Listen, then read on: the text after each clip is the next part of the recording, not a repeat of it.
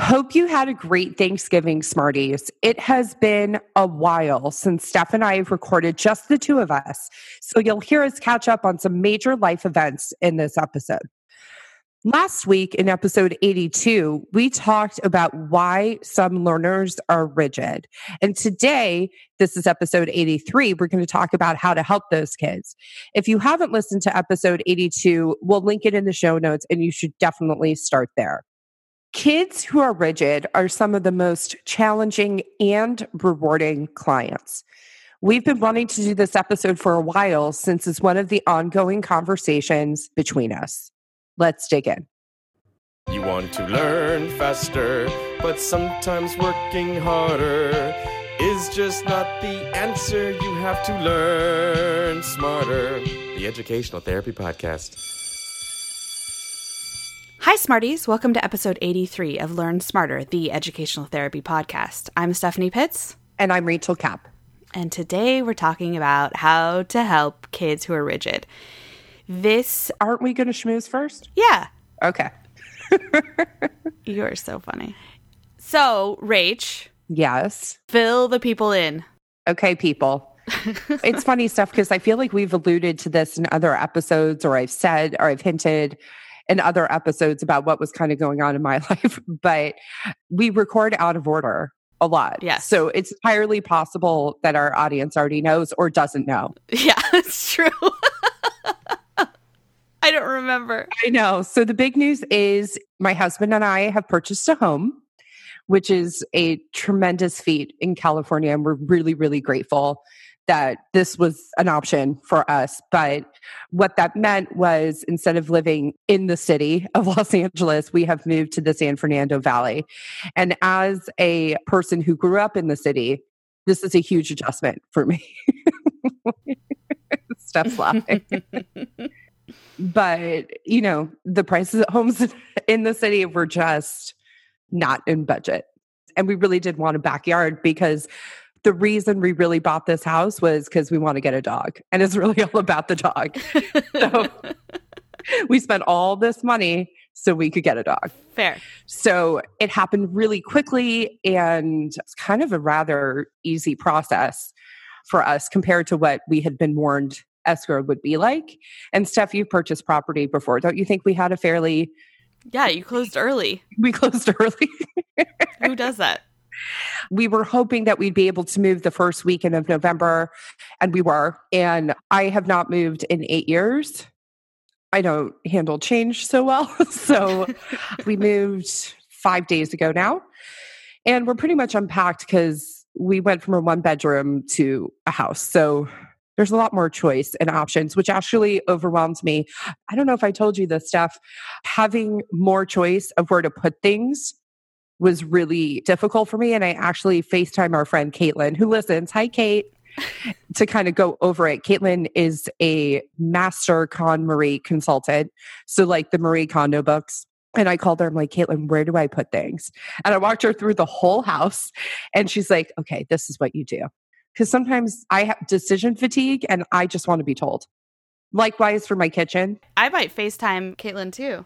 I think you should. Yeah. And then for my kitchen, my best friend Andrea came over. Andrea sometimes listens to the podcast, but only when I tell her that she's been mentioned in an episode. So I'll be sure to let her know. And I was like, okay, Andrea, where do I put things in the kitchen? And everybody keeps reminding me that it doesn't need to be in its forever spot right now. Yeah. But as I was texting you the other night, Steph, we've now officially realized my thesis statement, which is I want everything done yesterday. Yes. So I don't like in between, and I don't like things not in their permanent spot and like knowing that I can change it.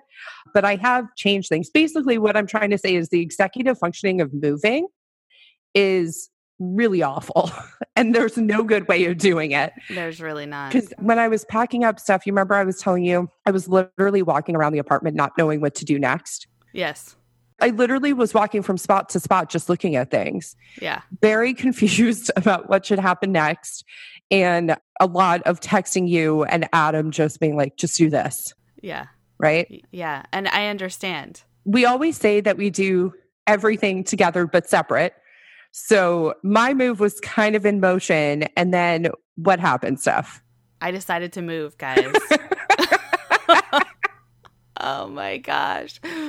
Why I bring this on myself? Well, I'm going to move really close to my office. I'm going to be walking distance. It should be noted that you were like 5 minutes away, car drive. Yes. And I was 8 minutes away from my office prior to my move. Now it's going to be between 30 and 40 minutes. So I've moved further. And I moved closer. You're going to be able to walk. And there's a backyard for the dogs. It's all about these dogs for us. Yeah. I call them the boys. I don't really call them dogs. Anyway, so the boys are going to be very happy with the backyard. But I wasn't planning on it at all, and I just happened to see the sign. So then it happened, and I thought, if it's meant to be, it'll happen, and it happened. So I will have moved once this episode comes out, but it's a little less than 2 weeks away. Right. So I moved the first weekend of November. You're going to move the third weekend of November. So, yeah. So the executive functioning of moving is something very much. And listen, we all have rigidity somewhere. Yes. Okay? You're tying it in. For sure. Everybody has stuff that they're rigid about. And this is where rigidity comes out. With moving? Yeah, with moving. Because it's such a huge task. It's overwhelming. It is overwhelming. And one of the reasons is because of the unknown. Mm-hmm. Because of anxiety. Mm-hmm. Because of being unclear about stuff or confused or whatever. Yeah. Not knowing where things are. This is where I feel like I jump from task to task to task, and I'm not usually like that. Mm-hmm. And I'm just like, oh, I'll do this for a little while and then this for a little while. Right. We kind of have opposite moving personalities because normally I jump in and I just do. Yeah. And you're a little more thoughtful or you need a little more direction. But when it comes to moving, I was just scattered. Uh-huh. And you're just jumping in. Oh, that's interesting. Yeah. And I just have my 4-box daily requirement. Okay. So tell me about that. First of all, we're going to a conference this weekend. Mm-hmm. The two of us, a business conference. So the weekend, that would be like a major packing weekend you do not have. I do not have because I'm going to be gone. So I decided that I do best if I chunk it. Mm-hmm. So I decided 4 boxes of some sort is my minimum. Per day. Per day. Okay. Because it doesn't feel overwhelming and I can do it quickly. Last night, for instance, after I got home from work, I did the 4 boxes of my desk. Okay, hold on. I have some questions. Yes. You had enough in your desk to fill up 4 boxes? Well, 1 box was files. Why do you have files? Oh, because I have stuff from owning stuff. I have stuff from the boys' medical stuff because it's not digital. Stuff like that. Okay. Stuff that has to be in paper. Stuff that I might need financial that was paper. Mm-hmm. You know, one day, yes, I want it all digital, but it's not there right now, and I can't take that on. And yeah, I had supplies, and I had thank you note stuff, and I had, you know, whatever. Before we really got started with packing, I kept saying to you, I really don't think it's going to be that bad because we don't have that much stuff. Mm-hmm.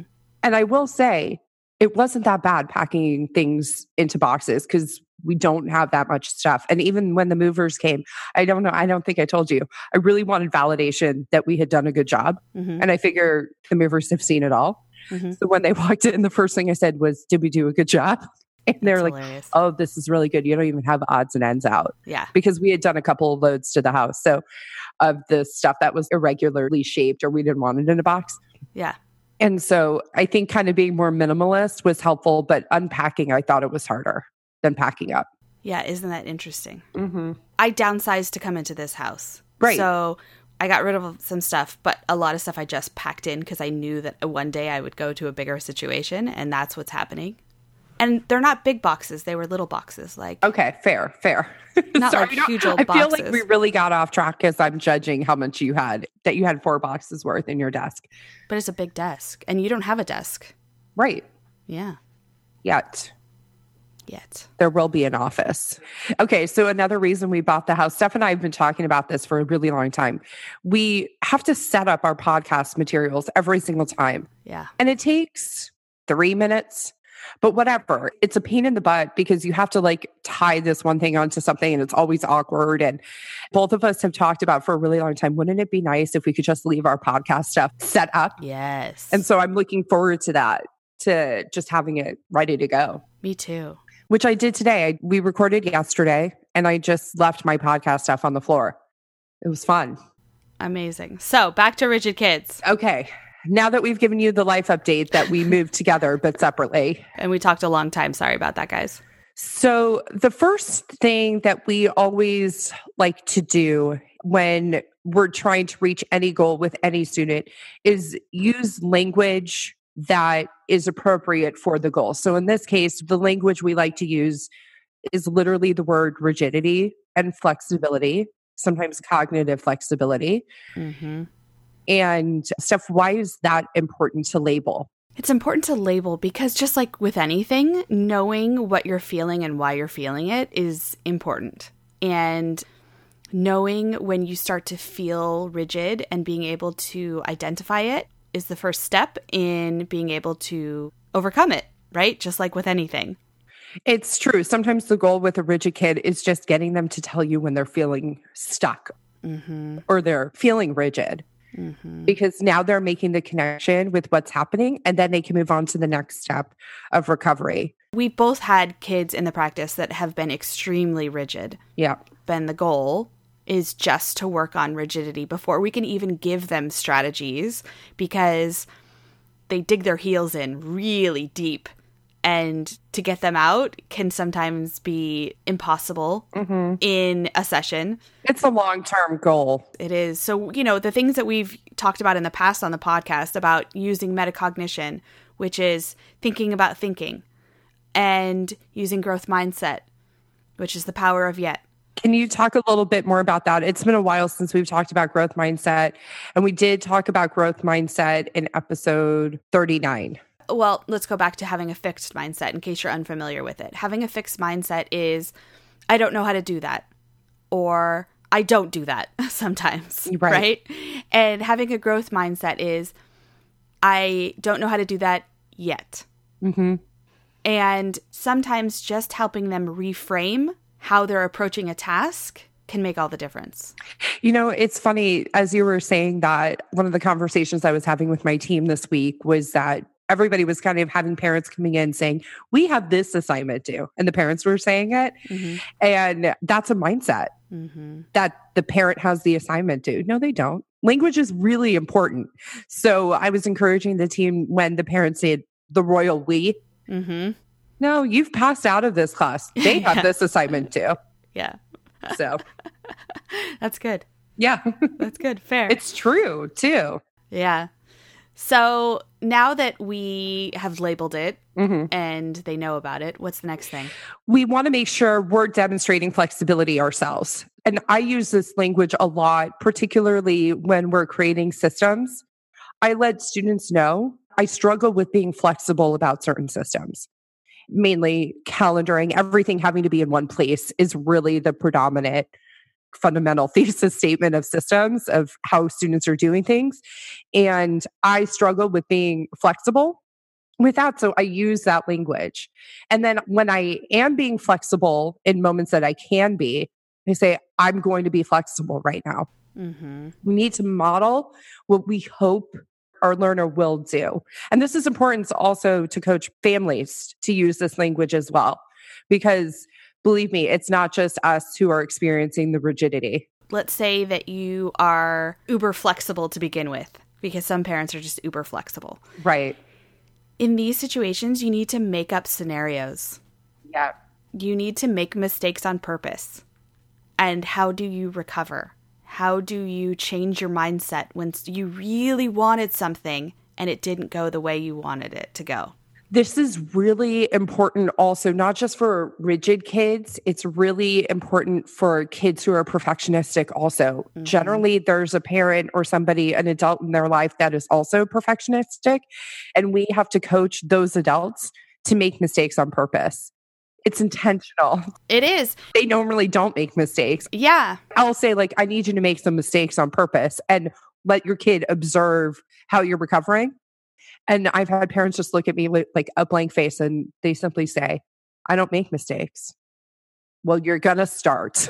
Yeah, it's important Yeah. to make mistakes because when you're perfectionistic and not making mistakes, it adds fuel to the fire of anxiety. Yes. And you need to put some water on the fire, so to speak, right? So if that means literally creating a mistake or a situation that might happen to you, but because you don't want to make the mistake, you knowingly create something Yes. that you already have a fallback plan in place or something. Right. So you're making a perfect mistake. Yes, make a perfect mistake if that's what you need to do. That's a perfect way of putting it. So Steph, what's another thing we as the professionals can do to help learners who are rigid? Very small moments of flexibility. Let's reward them. Let's have a party when it's a small moment of flexibility. You know, as we always say, success breeds success. You got to celebrate that small win that maybe somebody who's a little less attuned or less skilled wouldn't notice as a moment of flexibility. Yeah. Let's celebrate that and make a huge deal royally, the royal we. Yeah, exactly. And it might be anything from like their favorite breakfast cereal is out. So this is all we have today. Mm-hmm. Can you have that? And then we'll go to the store later. Their non-preferred breakfast cereal is, Yeah. Or just not the one that they wanted that day. yep. Right. And so thank you for being flexible. Yeah. I often say that to kids in session. Mm-hmm. Thank you for being flexible, because it feels good when somebody notices they really wanted to do something a certain way and they tried a different way. I love that. Yeah, It feels good to be acknowledged, to be seen. it does. So another strategy that we often take is we offer to take the blame. So a student who is rigid often has a million reasons why they're rigid. In fact, the episode that comes out today is like some of the reasons kids don't want to make changes when it comes to calendaring. Yeah, And we offer to take the blame a lot. yeah, If the fear is that you're going to get in trouble for making a change or doing something differently, blame me, yeah.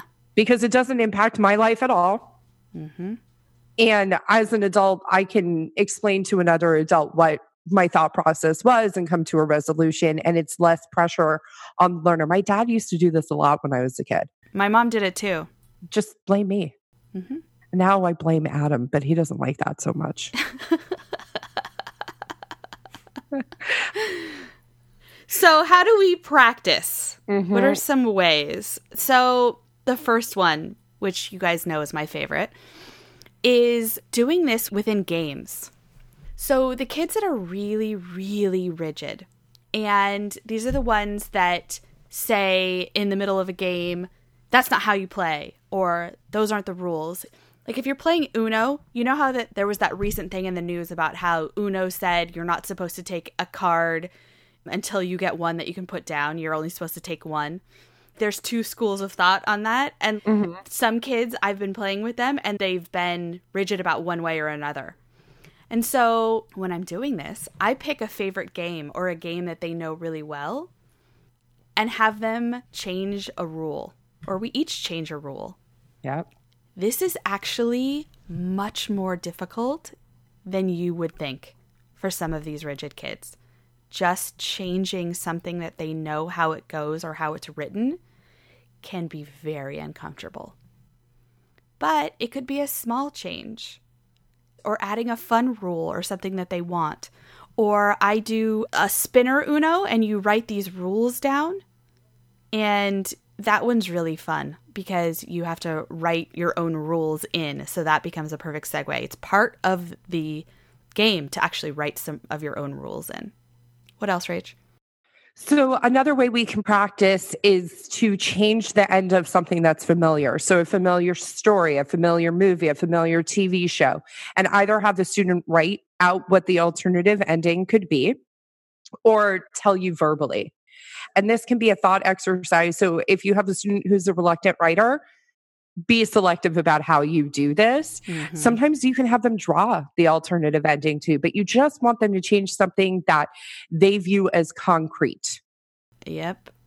The next one is practicing predictions. You know that we have talked about this before when we're reading. We always talk about making predictions. But sometimes this is a really great way if you're in the middle of a book. Sure, it's very easy to pause, but it could also be during a movie or a TV show that you're watching.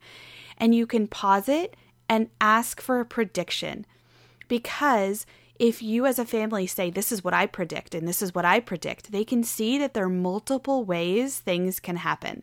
And what might end up is that it's a combination of everybody's is what actually happens in the story or the movie, for instance. And this helps them go back if you have them recall what they were predicting, etc. It just helps. Another really, really easy way to practice is to take a different route when you go on a walk or drive somewhere. An awesome idea for families to do at home. It's, what do you always say? It's small investment, big reward. On something like that. You're showing that there's multiple ways physically of getting to the same destination. But again, if you're doing something like this, speak out loud. Yeah. That you're doing it in order to be flexible, and say out loud, I'm doing this to show that there's multiple ways of getting to the same destination. We want to be very, very explicit with rigid kids. Yeah. And, that could be if you take your kids to the supermarket, you go to a different one or start at a different end of the store than you usually do. Right. Or whatever it is that you can just change up a little bit is going to help the rigid kids tremendously as they keep practicing. Yep. So be sure to join us in our Facebook group, the Smarties of the Learn Smarter podcast Facebook group. We'll throw up a post there about what are some other ways that we can help our learners be flexible. We'd love to hear the strategies that y'all have to offer and what has worked for your families or your learners, or for yourself when you have moments of flexibility. We hope you had a wonderful Thanksgiving. Have a great week, Smarties.